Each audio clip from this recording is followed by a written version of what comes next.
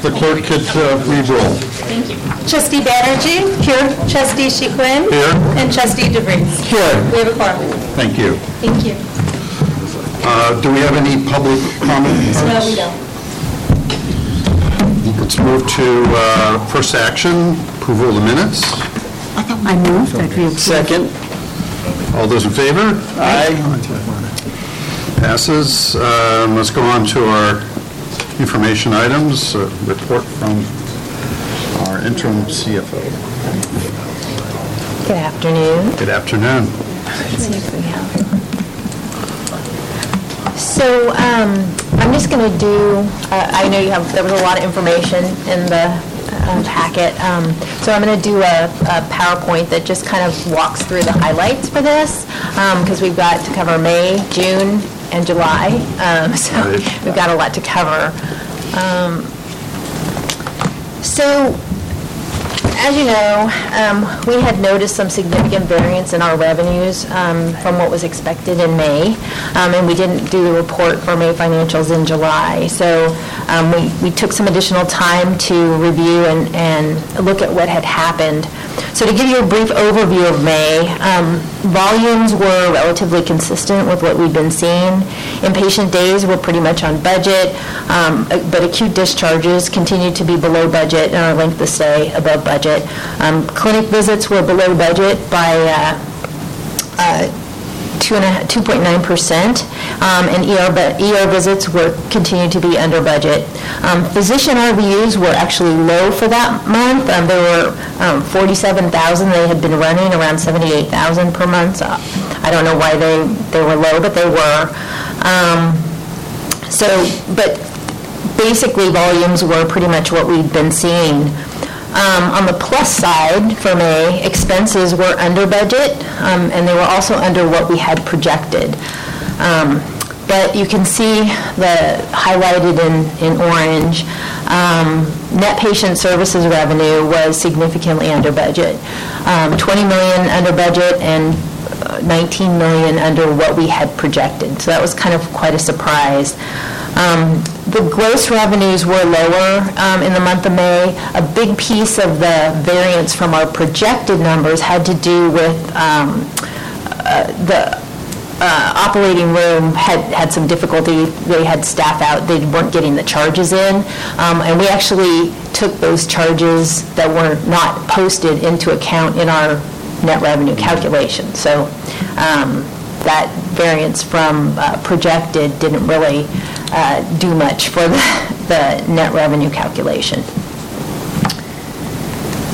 So what we did we started digging into all the calculations associated with revenue reporting. And as I've explained before, net revenue has always been booked solely using a balance sheet approach, meaning that no calculation was ever done to determine what net revenue should have been based on the services provided. Is basically whatever fell out from what patient business services collected or posted to accounts, plus a valuation of receivables. That's what fell out to the net bottom line. And if net revenues had looked too low, an adjustment had been made to kind of bring it up closer to what was budgeted. So although the balance sheet review always has to be done, but it'd be great to know if we're collecting everything that we should. So the first thing we did was actually calculate the net patient services revenue based on the actual services provided, and we did this since we tried looking at June or at May, and we just decided we'll just do it for the whole year and look at it for year end. So we looked at it through June. We calculated Medicare inpatient based on discharges and DRGs. Medi-Cal inpatient was based on days with the appropriate per diem rate based on their eligibility status. We calculated FQHC revenues based on the visits at the sites, and the rates accordingly. For other payers, we used updated payment percentages, which is what have we historically collected on the charges for these various payers. So once we calculated the expected net revenue, we compared it to the collections that we'd had to date on those accounts, and then what was still sitting in accounts receivable to see if we had any issues or any specific areas where we had issues. We did see a couple places where it looked like we hadn't been collecting maybe what we should, but for the most part, it was looking pretty reasonable. So in doing this, we also looked at the calculation of what we call ZBAs, or zero balance accounts, because that's what we use to calculate our collection percentages. And when we started analyzing them, we realized that there was a large portion of the accounts that weren't being picked up. They hadn't been zeroed out, and so they weren't being picked up in the calculation. And basically, what was happening is there's a lot of accounts that were substantially paid, but they had, small dollar balances left, or they had a credit balance because they needed some sort of adjustment to the contractual that had been over-contractualized. So when we expanded our calculation beyond ZBAs to include the small balance accounts and some credit balances, our collection percentage actually went down. And so, the thing is that when collection percentages are applied to gross charges, so we have $3 billion in gross charges. So a 1% difference is, a small percentage is a big number. Okay.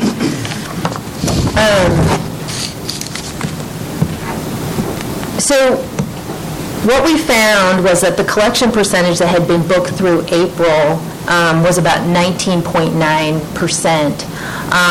And when we actually calculated, it should have been about 19.6.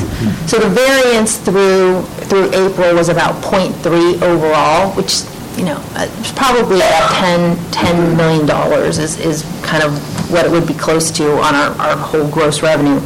But we found a few other things that were problematic. We had projected that the net revenue would be $666 million for the year. May and June charges were lower than what we projected, and the adjustment at 20.6, which is what we had estimated, was about 2.8 million, 2.9 million.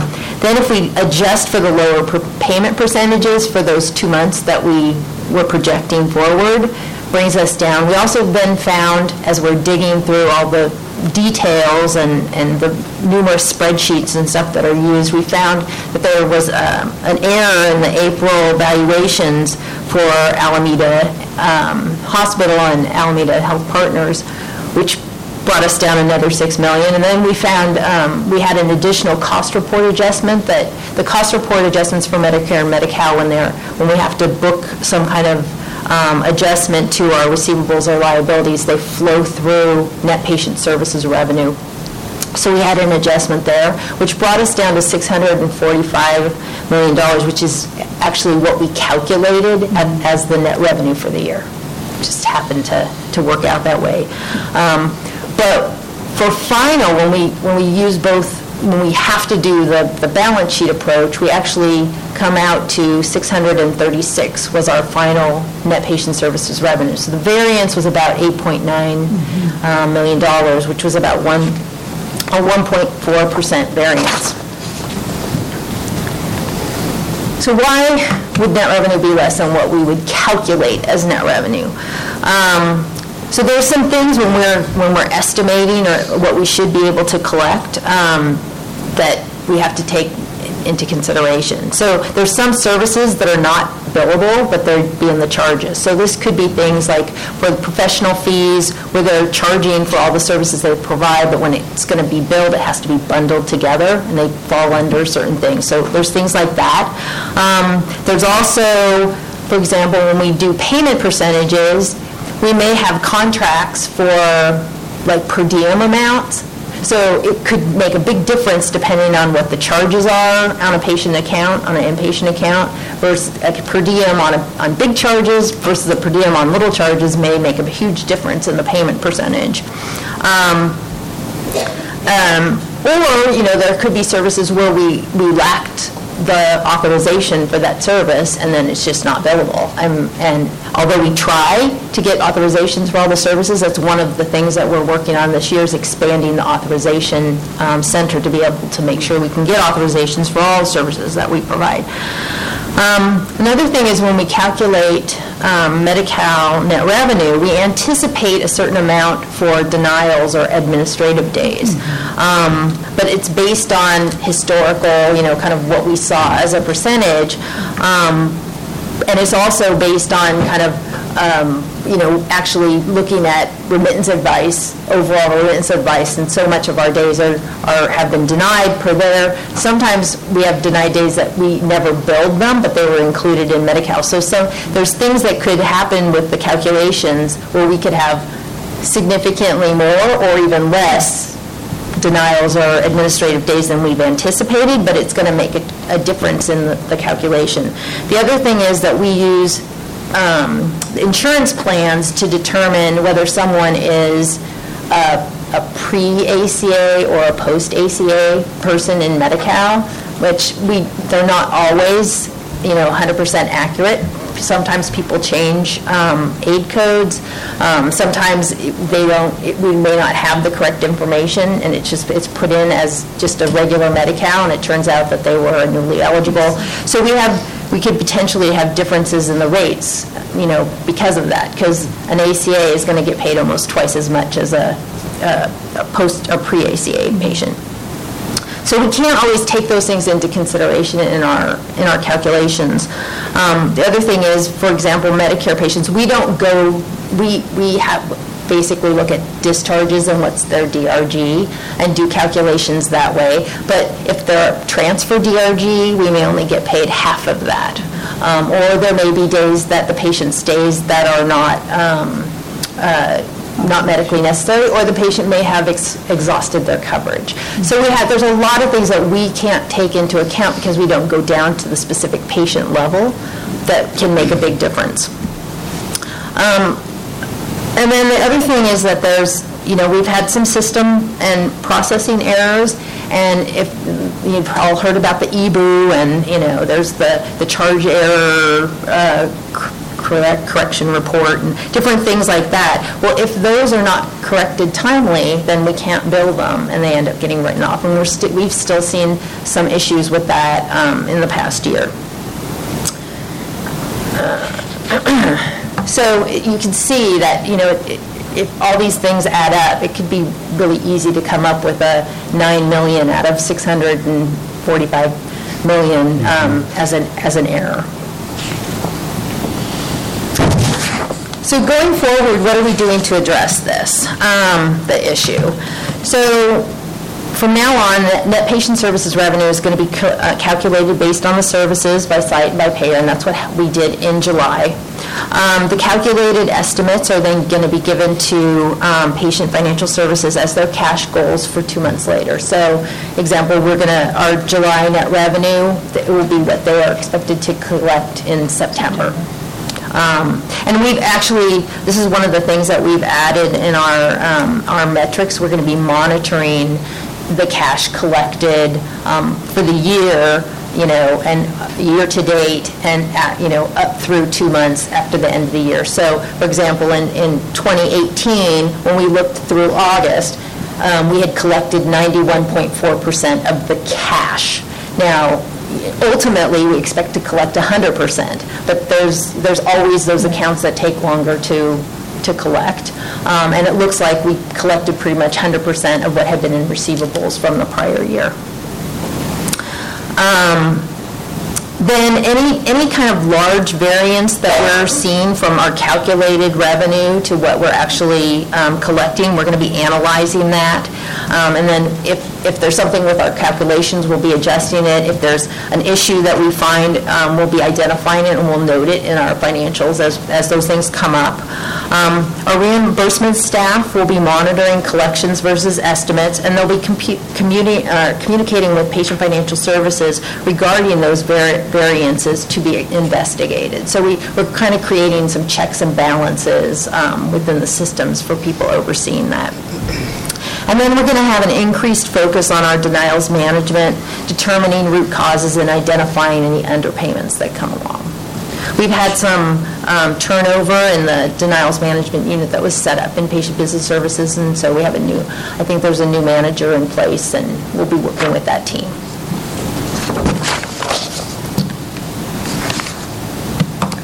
Thank goodness for supplemental revenue. Well, that's always the case, right? Yeah. I guarantee. So just to give some highlights about the June, the year-end financial report. Can I ask you a quick question? Uh-huh. So in the new way, you're going to be looking at our revenue, which is what we actually collect, not what we project to collect. Is that going to slow down the reporting for us? No, so we're in our processes, we're going to be identifying, like, right after the end of the month, the reimbursement staff are pulling all of the charge information and stuff for the month. They do the collections. Then we'll book net revenue based on that. We are going to continue to be monitoring and looking at what we're collecting. We're still going to look at the balance sheet approach. We're going to be doing all that. But our goal is to be monitoring and making sure that we're collecting everything that we expect that we're going to be collecting. So like the July thing will be by September that we need to check back to see if that. Right, we'll be monitoring it. Of course, we're giving them that as their cash goal, but, there's always going to be some things that are going to lag, but they should be picking up some from prior months as well. So,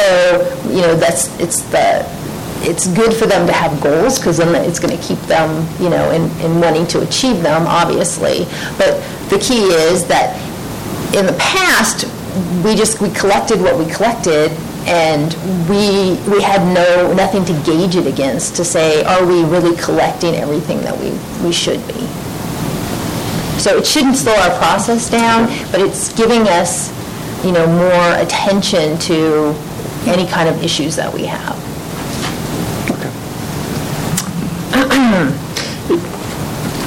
It just feels like, pardon my simple way of putting it, but it's almost as if we based our revenue on our projections month to month throughout the year, and then when we hit the end of the year, that difference caught up to us. And I'm wondering what happened the year before. Did that difference? How was that smoothed out the year before, or was it not? And that's why our EBITDA dropped off at the end of the year. No, the EBITDA didn't drop necessarily because of the revenue per se. You remember when we went into the budget for the following year, we recognized the fact that we had some additional expenses on the labor side that we needed to address, and so we actually budgeted for the EBITDA did drop off from what we budgeted, but we budgeted for the EBITDA to drop from the prior year, so sort of a two-pronged piece. And I don't, it was probably a combination of the revenue calculations, obviously, or perhaps lining up, or as you know, we have overperformance, just as we did in this year, in supplementals for last year as well. So that helped us, and that from that vantage point. So I think we ended up overcompensating for underperformance on net patient service revenue with supplementals, both last year and the year before and this past year as well. So I think that was a big part of it. But I want to make sure that you caught what Nancy was saying there. So it appears that what we were effectively doing was we had a collection percentage that was roughly based off of historical experience, and we were so it did have some basis in reality, and on a month-to-month basis we were reconciling the net patient service revenue with what we actually collected, with some adjustment to what we thought we should be collecting, which wasn't necessarily tied to the current reality. And I think what happened over the course of this year is that spread ended up being such that a combination of the supplemental dollars that we got, as well as then, as she's going to mention in a second, the reserve that we had to make, we didn't have the space to be able to cover that spread, as it were. But that notwithstanding, what she's saying is we shouldn't necessarily have that spread, because if we're basing what we forecast each month as, or project each month as our revenue, then the group should actually be able to collect that, and if they don't collect that, we can come back and amend that Change in a the more projections. timely basis, and then talk about, but only when, after we've explored why that variance actually happened, because it may be that it's not a justifiable variance, and we should be improving, addressing some internal issue. So now our internal controls will be doing the income statement approach, also using the balance sheet approach, doing like cross-checking against both. I had a question that isn't like directly finance, but in terms of projections. So it says that the ED visits were lower than projected. So are we budgeting over, given that how much surge we've been having? Are we just budgeting a lot, like the volumes? No, actually, I'm trying to remember from a budget perspective. I think we actually, I have to go back and look, but I think we projected ED visits being flat for the year, and then they declined. It was really, there's a seasonality, obviously, flu season and other sorts of things occur, and you have these spikes. And you may recall last year, actually, we had declining ED visits over the course of the year, but the first part of the year, if I recall correctly, were particularly lower before the spike occurred. And we had some times where it was about at what we projected, but overall, and we looked across the market, looking at Ishwari here, I think that what we determined was there has been, and continues to be, well, you'll see in July as well, declining ED visits in the market. So that surge will over time even out into that. it may, but this year we also, we did, I think, I'm trying to recall for this year's budget, did we, yeah, we're going to look. I think we may have, because of last year's experience, forecasted decline in total ED visits as well. So still spread over the course of the year, but this month, or the month of July, was less than what we forecasted for that month. So, Thank you. okay. Go ahead, next. Is that? So we forecasted a 2% decline this year, and this month we must have experienced volume less than that 2% decline. I see, okay, thank you. Sure. What was the overall decline for last fiscal year? Last year for ED visits, 3%. 3%, okay. For prior year. Thank you. Okay, we'll let you get back. A lot of questions on it today. Okay, so just some highlights for June year-to-date. Just to note, the June numbers that are reporting are as of 8/31, August the 31st. And these did not include all of the adjustments for the finalization of the actuarial reports for the pensions, because we don't get them. It takes some time to, once we get them, to even go through them. And then also some county revenues. You know, the county's a little bit slower, so they, we have some things that we have to true up from them. So this doesn't include everything, so it's at a point in time. It's not final, not audited.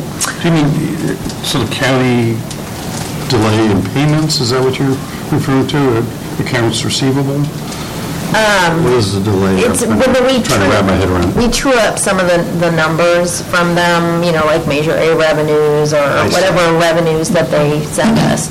Ann's here, she might have. So there's some data you need. Yes, so Sorry. we, throughout, we get sheriff services from the county. They bill quarterly. That bill usually, like, probably came this week. Right. About 2 months after we ended before we actually see a bill.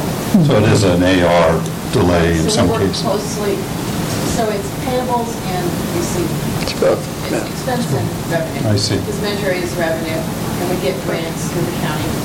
So we work closely with them because we're reported on their financials also as a discrete component. Yep. So the due to, due from is really critical on both sides. Understood, okay. And the delay, of course, equals cloudiness in your numbers. Right. So those entries are coming in after these. They'll be final for our audit, but as the time we put this together, we didn't have them all. So the net patient services revenue for June was below budget for the month, as we anticipated. It was offset, though, by increased supplemental revenues. And we actually, I'm happy to report that we did better than anticipated for both the GPP and Prime. The GPP, we were just about at 100% of the thresholds for the state. And for Prime, we achieved 55 out of 57 of the measures due to the great work by staff. So it actually caused us to have a positive bottom line for the month of June. Not year-to-date, though, but for the month of June. Take it where we can get it. We take it where we can get it. Year-to-date revenue and expenses were both below budget in total and per adjusted patient day for the year. Operating income was just under $20 million under budget. The year-to-date EBITDA, based on these financials, was at 2.7% compared to the 3.5% that we had anticipated or projected. I'm sorry, back on that, the last bullet on the reserve, so, yeah, just touch on that. Oh, yeah. So how did that? So it was just a reminder that in fiscal year 18, we booked we had to create a reserve, an additional reserve for $25 million for prior year FQHC issues. So had we not had to take those out of revenue, we actually would have met our EBITDA margin. So. And when did we become aware of those issues? The need to reserve against them, I should say. It's been, an ongoing, it was sometime in March was when we got final from an informal appeal, and then had to go to formal appeal. So we had been building up some reserves, but when we actually went through and did the calculations, it just didn't look like we had enough. Yeah, understood. And we're getting closer to the point, in terms of going through the stages of the appeals, that we're approaching finality, and if the finality is that we have to pay some dollars back, then the auditors would have expected that we were recognizing that liability by reserving for it. So that's why we're doing that. Yeah. Thank you. And then in terms of volumes, overall volumes for the year were just over budget for patient days, although the length of stay was 4.5% over what it should be because acute discharges were lower than budget. Clinic visits for the year were 4.1% below budget, and then ER visits were 4.2% below budget for the year overall. So we've already talked about ED visits being down, but remind me what's going on with clinic visits? June it was 5.7 below budget. For the month of June, it was 5 below. Yeah, I don't know. I'd have to look back at. So it's a pretty high percentage. Yeah, because by and large, actually, the clinic visits improved significantly over the course of the year. So we for the first part of the year, we were dealing with a lot of operational changes that warranted labor, that required labor, they call it meet and converse. So we were changing clinic templates, we were changing the process for cancellations for clinics and the expectations of providers to make those clinics up within a certain time frame and all those things. And so beginning roughly around January, I think, is when we started to put those into motion or actually implement them, and then we saw improvement across the board. Mostly in primary care. Specialty is still an area where we're still dealing with it. We actually, for the full board meeting, we'll be talking about our end of the year report on our dashboard, and one of the things that we didn't hit the target on were the no-show rates for our clinics, and so talk about that was one of the challenges, but that we had some progress in, more in primary care because we had the resources to actually do follow-up reminder calls and things like that, a little less in the various specialties. So I think those were the areas where we continue to have a little bit more, a bigger gap to close. So clinic includes both primary and specialty? Oh, yeah, it's all ambulatory. And you didn't, I'm sorry, chairperson, if I may. Yes, please. And you, the whole template revision process in the reminder calls started in primary care and didn't even begin in specialty clinics until late in the fiscal year, correct? No, I think, well, I'm trying to see if there's anybody here from the clinic to speak to it. The sign can actually speak to it, yeah. We have some areas, like in optometry, we had to close some Saturday clinic in that specific ones. I have to recall the details. In our QPSC this month, ambulatory will be reporting, so we can bring all these questions to Palav. She will be presenting and giving an executive summary about the quarter. But we have quite a number of restructuring that is happening in clinic. We have some clinics that are very busy, but we are not doing the correct sort of billing and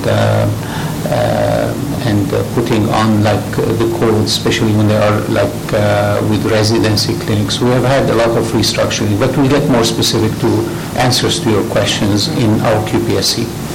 Thanks. Thank you.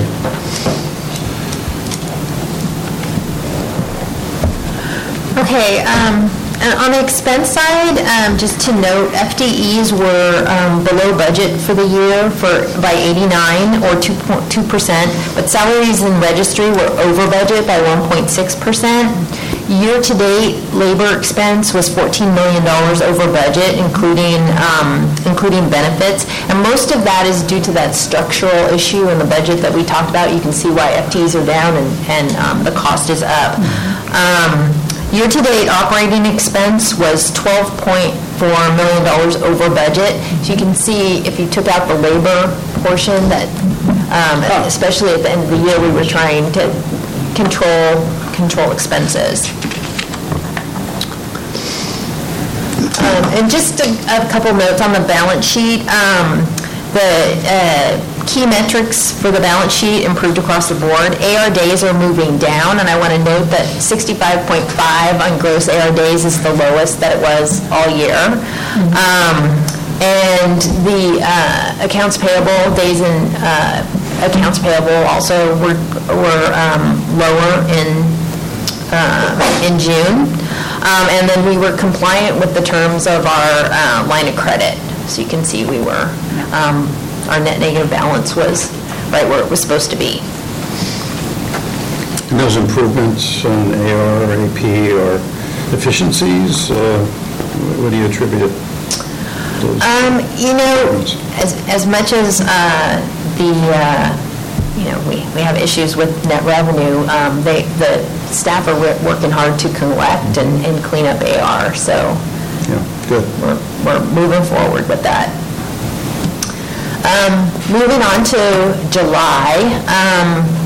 Patient activity in July was strong. Acute patient days were 6.5% above budget. Discharges were below budget, so length of stay was 2.4% over budget still. Post-acute days were on budget. Clinic visits were 3.8% above budget, which is great progress, and they're 6% above prior year. The emergency room visits continued to drop. They were actually 10.3% below budget for the month. And we have a budget now for physician RVUs, and so they were 1.7% above budget. Are people just being really safe? Like 10%, that's huge. No. Part of it is the impact, though. So, if we were, especially in the month of July, particularly the mid to latter part of it, in surge quite a while. And when we're in surge, that means that there are a lot of people who are having longer lengths to stay in the ED, and so the longer they're in the ED, so before we can admit them, the fewer people who actually come in for, admits or ED visits and discharge. So it kind of has a ripple effect, but yeah. That's not as fun as my answer. Yeah. Was that? No, it's fine. I like your other answer, though. I don't think it comported with reality, but that's okay. So normally with activity being over budget, we would expect net patient services revenue to be over budget. Unfortunately, that was not the case. For July, net patient services revenue was actually $2 million under budget. As we saw in the revenue for May and June, when we revised the revisited our net patient services revenue budget calculation for fiscal year 19. We determined that the ZBAs that were used were too high, and in fact, we have a $27 to $29 million shortfall in our updated calculation for fiscal year 19. And that is confirmed by the $2 million under budget for July. The month of July actually looks okay because our operating expenses were under budget by $1.7 million, which offset our revenue shortfall. We did have in our other supplemental revenues, we had an additional 700, I think it was 700,000 in pharmacy revenues, and we can see that we had additional pharmacy expenses, but we also saw additional pharmacy revenues come through there from the outpatient prescription pharmacy.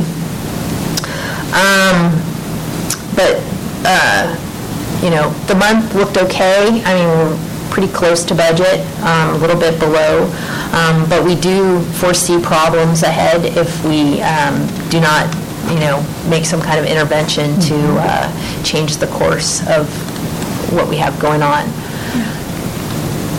So that brings me to our 12-month rolling forecast, which is basically a forecast for fiscal year 19.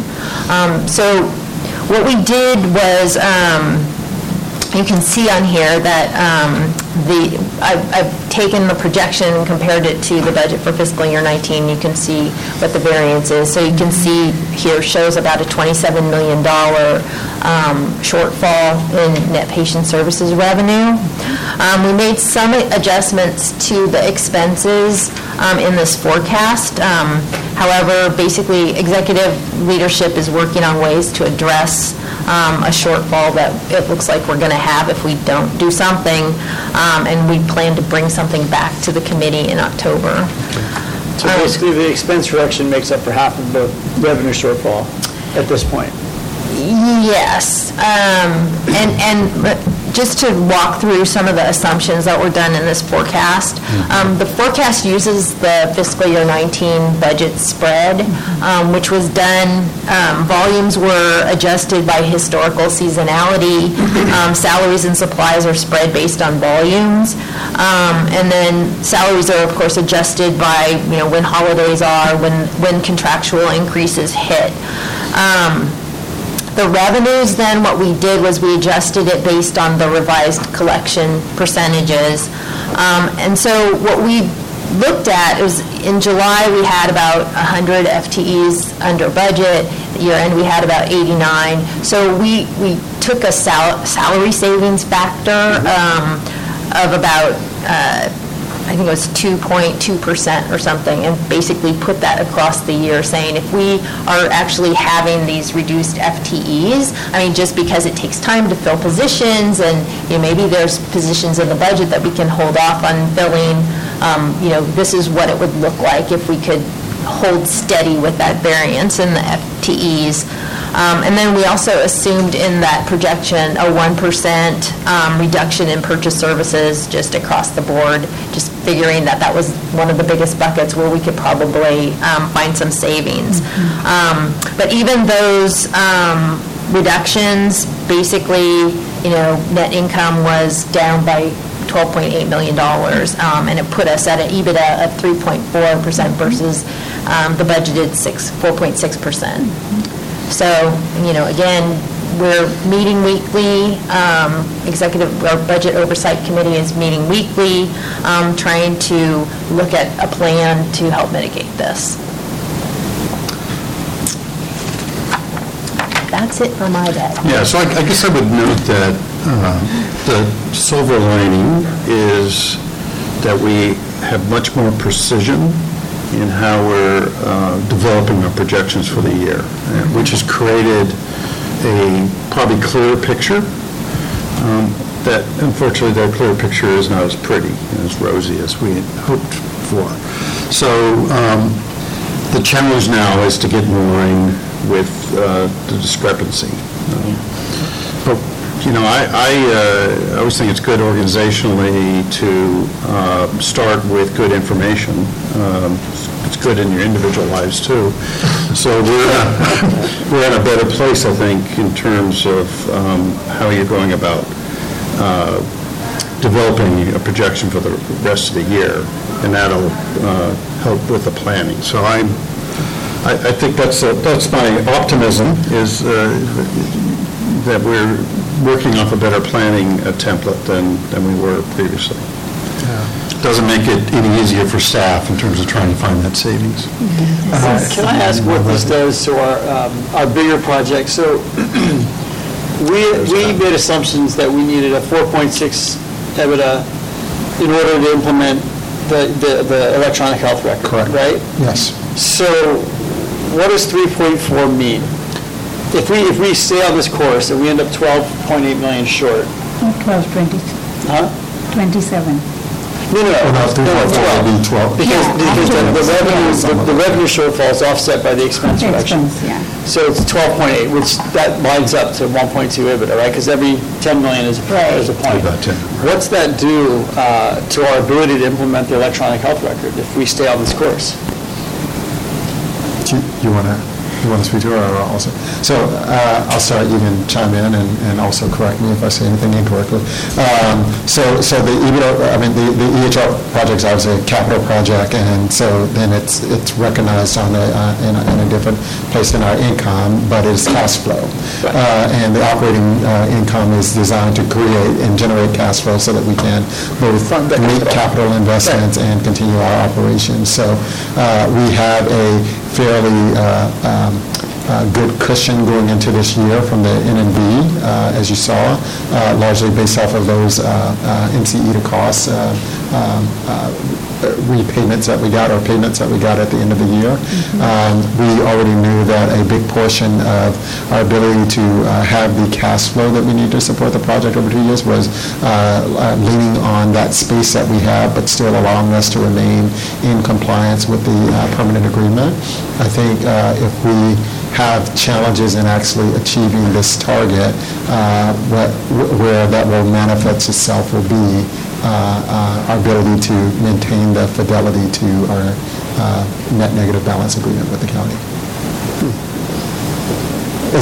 That's my perspective. I don't know if you It was right. Okay. Did a good job. And we are estimating the supplemental revenues to kind of taper off towards October, November, right? Not in the sense that we've estimated, we've budgeted for that, but that's going to be less than what? You're talking about supplementals? No, I don't. Was there tapering of supplementals? Maybe we call that as well. There's a tapering of supplementals in the overall waiver in this year. That's what. Right. Okay, yeah. Right. So over the course of this year, though, we've budgeted what we expect to get from the various supplemental programs that are already approved or we anticipate being approved, and that's for the full, that'll be over the course of the full year. So I don't think we're expecting there to be any sunsetting or tapering in the course of this year, but... No, there are some programs that we still have not gotten confirmation or CMS approval on, but at this point, we're not expecting that we're not going to get any of that revenue. Now, the timing of the payments can always impact, where we are at any one point in time in our net negative balance. And so, depending on where those fall, they can always create some issues. But we were in 2020, we were really, really close at the end of the year with our, net negative balance. So, the impact of this from a cash perspective, if we don't get it under control, could have an issue. Right. And depending on that space, as you saw for the forecast for the year, as Nancy said, depending on both the timing of the payment and then also our ability to achieve this, the risk is greater in 2020 than in this year, although things can change. We'll look forward to the plan coming back in October. Yes. So we will be working on it, as she mentioned. I agree with your sentiment, Trustee Shuklin, that the more pragmatic, I guess, assessment of this is one, we finished our first month in a relatively solid position, just slightly under budget, with actually some pretty favorable conditions. I mean, we did have good volume overall. We were able to maintain expenses, and so That's the goal, to be able to So that's sort of the key for us, trying to figure out how we do that. But I do want to say that some of the conversations I'm starting to have, not just internally, but with some of our plan partners and others, are that, we historically, I think one of the challenges for the system has been it is incredibly tough to look at opportunities to reduce costs which don't have an impact on services, right? So we will obviously try to prioritize those things, but to the extent that services will in any way be impacted, we will do as much sort of notification and being thoughtful about this as possible.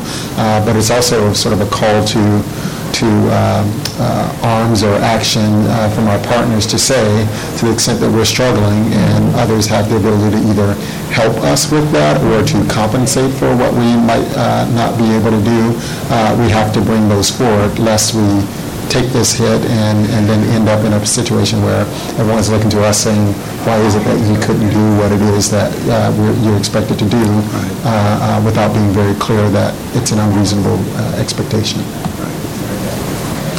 Okay, I guess it's not going to be boring. No, not at all. Hold on to your seat. Sometimes it's nice when it's boring. Yes, sometimes it is. Yeah. Tell me about it. Yeah. All right. Okay. Is that your report? That's it. Thank you. Thank you, Nancy. Very clear. Get back to the agenda here, I believe. So, yeah, I got it. Someone giving Luis, you're going to be Luis today? I'll do my best. So, contrary to popular belief and my own druthers, Luis does actually like to take a vacation every now and then. That is good. And I guess it is healthy, but, I'm not sending positive vibes. No, I'm just I'm happy he's taking a break. But he got us covered. So as you know, Nancy did the sort of helpful part of talking about some of our statistics as she went through May and June, since you're not having the benefit of a CEO report for May and June, and we're focusing on July, which was the latter month that she just get in the first month of this fiscal year. And so she's already talked about kind of the volume pieces, and you've actually also seen the pieces on the salaries and the FTEs or the labor expenses as well. So I don't intend, actually, I'll pop through these. I don't intend to go into a lot of detail unless you have specific questions. Sure. But as is the case, he often presents what the numbers look like, and then just a little bit more narrative behind the numbers for what work is happening in the different business units. And so this one is the subset of the income statement that applies to Pop Health, and you see that there are right about, there's variances, small variances on the expense side that kind of go along, the expense side that go along with some of the things we talked about, but not terribly bad. They're looking pretty good on the FTE side, under budget. They're under budget, actually, so these are favorable variances in all of the areas, and they're under budget on FTEs and the other metrics as well. Yeah. But you can see that registry costs were higher, and that they're addressing those. They're recruiting for a position in that area that expected to start, actually the person did start in July. Unprovided delivery, so this is our sort of AHP combined with all the different physician contracts that we have. You can see that, again, favorable variance to budget on salary and wages, a little bit of a overspend on registry, but that's a small figure, as you note there. Mm-hmm. FTEs well under budget, worked RVUs above, and so good performance overall there. the effort that you recall last year, back in March or so, where we expanded ED services from Oak Care to both Alameda and San Leandro. We knew that in that short run, and for a while, we anticipated that they would have to use locums until they could recruit and staff up. They're ahead of schedule on that, so the use of contracted providers is improving significantly in that area. Same thing on our anesthesia services, which are across our sites, with the exception of Alameda, I think. Anesthesia, or is anesthesia the same at San Leandro? No, we have two different groups at San Leandro Alameda Hospital, but we have contractors who we are planning to bring under AHP in the next few months. In the coming months. Okay, good. And then registry expenses. Sorry, surgery you had in mind, maybe. Oh, that's what I was thinking about. We started in September. Right, and that's been going well, actually. Early signs are that that's going well, just as ongoing signs have been confirming that the ED services have been going quite well across our campuses. On ambulatory, you heard in terms of the volume, pretty good month, actually overall, well ahead of budget, and then actually really good performance both in primary care and in specialty. The one area where there's a little bit higher of a variance is on the Eastmont site and specialty, and actually that is an aberration, I'm told, and this is, I think, what Dr. Jamaluddin was mentioning earlier. Oh, no, I'm sorry, this is different. The cardiology. Optometry, right? Yeah. Yeah, he was talking about optometry. Yeah, that's different. But in cardiology, for the Eastmont campus, actually, there are visits that didn't get properly counted and included here, so this negative variance is actually inaccurate, but is what was reflected. So we captured that through our variance analysis, and so we're fixing that for future months, and we'll see there. But overall, really strong performance in terms of ambulatory care volume. That's a real good reflection of all the work that was put in place last year to address some of the structural challenges we had in that space. And on the expense side, you can see under budget on salary and wages, as well as registry, and then FTEs are under budget as well. Okay. This is the acute side, so there's a lot of things across the board, but as a comments note, we had to improve operations to avoiding or reducing avoidable days, really working with our care management team, with our providers to do aggressive patient placement, really trying to make sure that when patients aren't appropriate for the inpatient setting, that we're getting placement for them, whether it's home, post-acute, or board and care or other services. So we have a multidisciplinary team working on that. That really came together kind of to support some of the surge challenges that we were having for the month. We're using the interventional short stay unit for cardiac-related observation days, and that's in progress on the Highland campus. We're capturing inpatient room and board charges for ED boarders. This is something that we have been doing, a process we've been trying to put in place for quite some time. We actually didn't put it in place in July. I think it started in August, but the work in July was happening to put that in place, so now we have it effectively in August, and we're looking to go through September and October financials to see what impact. We're anticipating a favorable impact on our finances, but it'll take a while for it to go through the rev cycle and see what comes up. We had some accounting accounts that were for lab services that we had to rebuild going back to March that provided some favorable revenue for us. This was related to our use of Quest Labs for some services that we had negotiated an arrangement with the Alliance that AHS patients would no longer go to Quest Labs, and then there were a few things that we needed to use Quest Lab for, and so while we sort of got that figured out with the Alliance, we had paid Quest, but then we had to put the mechanism in place now because we didn't actually provide the labs for then us to be able to take those invoices for the services that Quest offered to us and then bill them to the Alliance so that now we get reimbursed for those services that we've effectively covered. So that's now resolved and moving forward successfully. And oral billing processes, we've addressed some of the challenges that Nancy mentioned earlier in terms of the timely posting of charges so they go through for billing. Financials are as they're reflected there. You can see that salaries and acute were actually over budget. Registry was under budget, didn't completely offset the salaries, but provided some favorable offset. FTEs slightly over budget or 4.2% over budget in acute as well. There's some work that we're doing to recognize some of our variance analysis and some of our productivity scores and or opportunities, and so you'll see that there are a couple of areas where we're doing things like rebidding schedules to align with the workload. We're looking at, on a non-payroll side, expenses for things like implants and other things, and working with Vizient to improve our ability to get favorable cost and rates for those sorts of things. Reviewing OT and sick leave, and this breaks in addressing attendance challenges, which contribute to some of our FTE variance for the year, or for the month, and then reintroducing our shift management tool, which is a tool that we use quite effectively with Net Assets about 2 years ago to make sure that on a more real-time basis, we were aligning the staffing with the volume on the inpatient setting, and that's also an opportunity that we'll be re-engaging across our system. Well, we're looking at doing it across the system, a little bit challenging under different systems until we move on to Epic, but we're looking at reintroducing that to manage our productivity better. Can you go to the previous slide for 1 second? This one? Yeah, so that's where the clinic visits, the last row there was budgeted. No, this is actually, so ambulatory is here. They're in the, I always get this wrong. This is one of those moments where I wish Luis was here now, so maybe somebody else help. We have some outpatient clinic visits that are associated with acute care, and I'm forgetting what they are now. So those are those visits. What are they? Oh, yeah, that's what it is. It's in the surgical space. So it's like a pre-op clinics and those sorts of things. So they're all counted ambulatory, so it's a That small wasn't part. showing up with some of the others, so, okay. Correct, Thank you. yeah. This is a separate sort of context.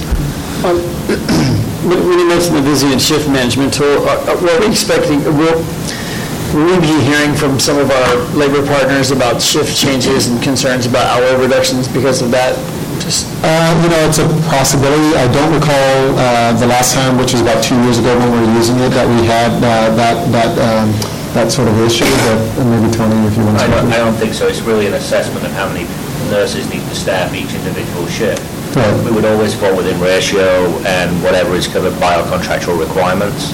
Whether our other partners agree with that, I couldn't say at this point in time, but we shouldn't be violating the contract in any way or Title 22 in every way. I wasn't going to suggest you would violate. But just a notion of, I do think that, Tony, feel free to chime in here, that the tool offered the leadership, so the unit managers or the nurse managers, an ability to really manage more closely to the census and be able to appropriately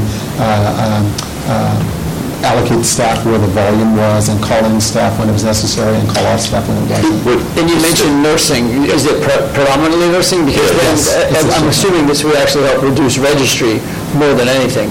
Well, what it allows you to do is staff appropriately to the unit based on census, and you do it predictively for the upcoming shift. Where it may cause some discomfort for the various union members is that when you don't have volume, you reallocate staff or you call them off. But that's hardwired at places like San Leandro, who've always done that prior to our acquisition and since we acquired them. It was not always the case here, even though the contracts allow for that, and it's typical practices in hospitals. So there may be some discomfort with that, but this will allow us to project effectively the number of nurses we require per shift based on patient census and the acuity of those patients in a more effective way. Right? I just want to do a time check. We have a little over 25 minutes. Thank you, because Luis actually... I won't ask any more questions. No, I couldn't recall, I think in Finance Committee it does go in more detail, and the full board we don't, and so I was doing more of this, but you have these, and so I won't... I don't think... Right, I think you can feel free not to go. Yeah, okay, perfect. All right, so I will do that then. On behavioral then, we're doing some right-sizing of staff there for inpatient and PES floors is still pending, but we do and we anticipate an impact on our labor costs. Post-acute, see what's important to note, we're focusing on census development there in FY19. We've had a good ABC, this is in rehab, and we're expecting to surpass our budget targets for the month of August as well. This is just the financials part of that too. And then support services, we did have higher than budget registry expenses for vacancies in revenue integrity and on the patient admitting side, but we're actively recruiting for those roles. And we're working with schedule plans for some of the other support services in the EES and food and nutrition as well. And I'm happy to, sorry if I zipped through the latter part of that, but happy to entertain any questions about that or anything else. Any other questions? No, sir. Thank you. Good. Thank you. Sure. And let's move on to report from Tony regarding pensions, retirement plan liabilities, I believe. We're in a different order? I'm in the right place? On our board, you are. Not I don't know where the slides are. Okay, yeah. Let's go. Give staff a chance to caught up there. Oh, are you slide two? Give me 1 second to get into one, sorry. Should we go ahead and do? Yeah, we have in front of us, Yeah. let's give it a minute Okay. so the public can see. We do have some public here. Sorry about that. No problem.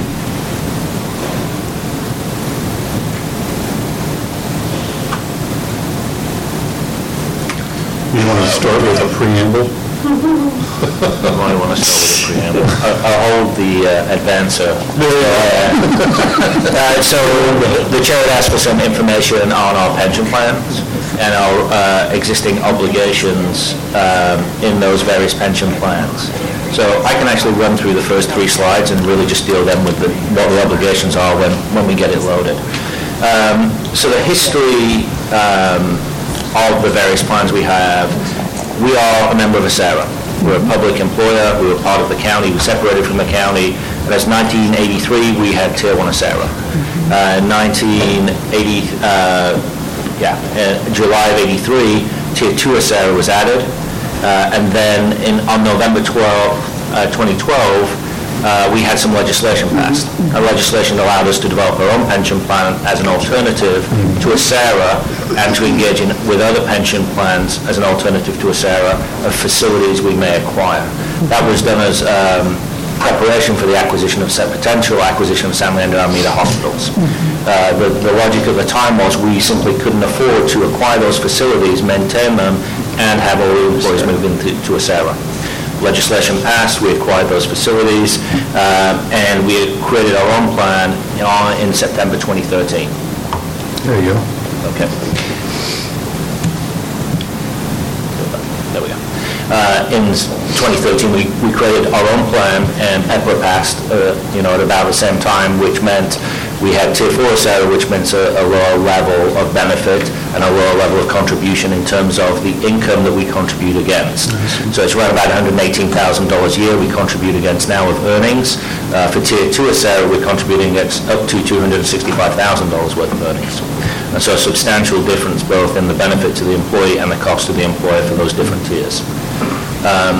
When we acquired San Leandro Hospital, we got the Steelworkers Pension Plan for CNA and Local 39's pension. And at Alameda Hospital, we also got Steelworkers, which is for CNA. We got the SEIU National Pension and Hotel and Restaurant Pension. There's also a frozen pension plan, which we will be bringing to an end in the next 12 months. The ECHO plan, which was frozen long before we acquired the facilities. It's a fairly limited small plan, and we'll be exiting that, and that will allow us to remove the administrative costs that we're carrying right now. This is just an outline of the facilities and what pensions are offered at each of those facilities.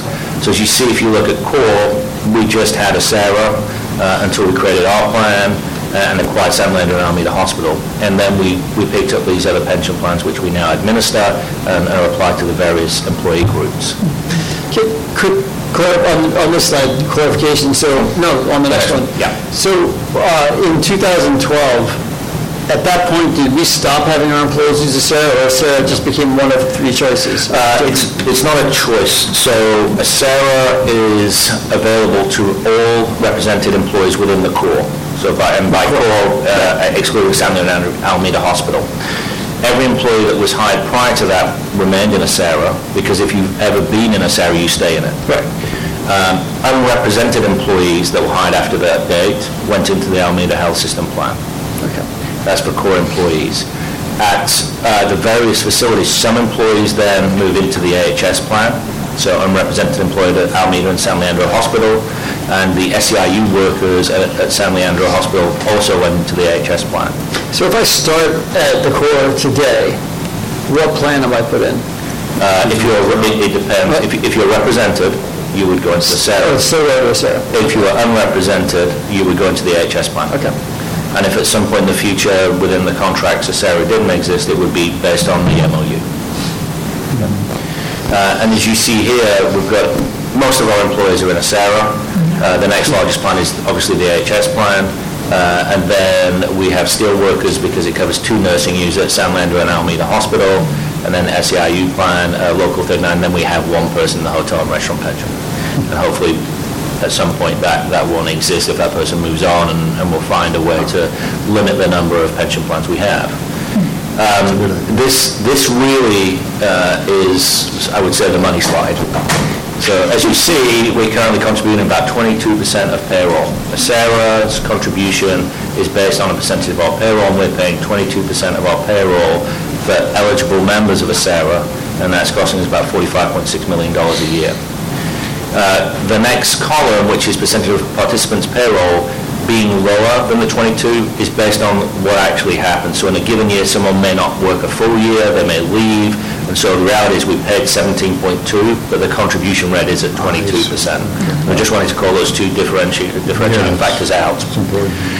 You see with the AHS retirement plan, we're paying 3.4 and we're contributing 6.6%. We have 2 different variations of defined benefit and an enhanced defined contribution. Between them, it averages out at about 6.6% employer contribution. Steel workers is close to 9%. We'll see local 39s is pretty significant at 14.3%. This really gives you an indication of what would have happened had all the employees gone into Acera when we acquired them, or if they were all in Acera today. So it would cost us on an annual basis $9.8 million more to have those employees in Acera. So about a percentage of margin, as Trustee DeVries mentioned earlier when he was going through the math of some of our numbers, 10 million is about a percentage of margin, and so that's what it would cost to have those employees in Acera if we were to move them in there now for any reason. The one thing I didn't include in the presentation and should have done so is separate to this, we are contributing to the pension obligation bond. And the schedule for that runs through 2021, and in 2019 we will pay just over $12 million. In 2020 we'll pay about $11.5, and in 2021 we'll pay just over $7 million. And so they're separate from these costs that we continue to contribute for into Acera. And that $45 million includes the approximately $12 million a year we think we're overpaying, correct? It does. $12 million, that would be like 1.2% of our EBITDA. That's exactly. How far over EBITDA were we last year, or we're projected to be this year at the current rate? 1.2? 1 point, yeah. 1.7. Wow. No, 1.2. So as you see, they are and will continue to be a significant part of our cost base. No. And you see why the legislation was put in place not to include people. That comes with restrictions and difficulties, though, operationally. And we're going to actually talk about that in the HR committee in October around the challenges operationally about having people separated in this way. Despite the financial impact it would have, there are clearly challenges to the organization of managing different groups of employees and not being able to integrate effectively and not getting the economies of scale that we might otherwise recognize if we had a single workforce, and we were able to manage through a single benefit plan and move people around more effectively. So I think it's important this is contextual. It was passed, that the legislation was passed, and it was done in this particular way because it was felt that cost was the essential factor at the time, and that the 2 facilities, Alameda and San Leandro, may well in fact close if they weren't acquired by AHS. If we acquired them based on where we were financially at that point in time, they could not be in a SARA, otherwise the acquisitions would not have occurred. But obviously we have to see that in context and also look at the future and the operational implications of the way that we made those decisions and what it means for the organization going forward. So I read your report and I was having difficulty determining the extent to which these are defined benefit programs. Are they all defined benefit? They're all defined in various ways, and the employees also contribute to these plans as well. Certainly to a SARA, they contribute about 10% of their income to the pensionable amount. The steelworker is an entirely employer-borne plan. So we currently pay 10% of the eligible payroll. To the steelworkers pension plan, the employees carry no cost. One of the significant issues with that plan is clearly then any unfunded liability remains with the employers. Yeah, so that, I think it's not for today. Yeah. But I think it's a purview of this committee to look at financial liabilities. And so I'd like to suggest it would be good to have more information presented in the future about unfunded liabilities and risk. I mean, I saw in one of these plans there was an assumption of 6.5% return. Well, I don't know. I don't know if that's a reasonable expectation or not. It would be good to get some sense of objective, would it be good to get objective analysis of whether that's a risky assumption or not. And we're doing some additional actuarial analysis now. I didn't intend to do it today because this was to give you some sense of the liabilities, and we can certainly dive in deeper at a future meeting. 6.5 is a reasonable estimation. Because you're going to stretch it out over the long term. If you happen to retire or there's a particular moment in time when there's a downturn in the market, there's an impact for that period. But over the long term, that's a reasonable assessment or an estimate. But it depends on what period of time you're looking at. Is it 10 years, 20 years, or 30 years? Or is it a 5-year span, in which case then that may be unreasonable. Over 30 years, it's perfectly reasonable to expect that and probably more. It makes sense to me, and it would be good to have that more contextualized in terms of, again, the systems liability with these commitments. Yeah, and you're actually right, because it does vary as SARA, both the employer and the employer contributing, the employer obviously contributing more, and we're contributing to the pension obligation bond. With the steel workers, it's entirely an employer-borne obligation. And so if the plan becomes significantly underfunded, then the liabilities are going to be part of the multi-employers, and they're going to have to pick up that shortfall. And so that could be a significantly greater risk to us, even though the plan itself is smaller. Right, good. So you can come back and give us that sort of information. Wonderful. I'm going to move us on unless there are other questions. Well, just more comment. I mean, really, is there anything we can do about this? I mean, we're going to be paying, other than the miscalculation with the SARA, I mean, it's not like we're going to change the way the SARA works, and right? I mean, it's good to know, but it's not as if we can take a lot of action. It's an interesting question. Well, I would say previous action that was taken was to have legislation passed to allow us to acquire facilities and not participate in a SARA. So there are avenues that any organization could take. Yeah, but that's, I mean, that's pennies compared to the big folk. I mean, a SARA is like the overwhelming majority of our employees, and will continue to be, because the overwhelming majority of our employees are represented at the core, and that's our biggest set, right? So I don't see that changing. Well, as long as all represented employees in the core go into a SARA, that's correct. Right. If that were not the case, then obviously that situation would change. Right. Well, but that would take something beyond legislation, I imagine. It would take a number of things to align in a certain way for that to occur. Right. Right. So basically, I think it's purview of this committee to understand the financial liabilities of the organization. Whether we have control over those or not, point well taken, Joe. But I do think that we ought to know what they are, because there's significant impact from these liabilities in terms of our ability to make choices. Exactly.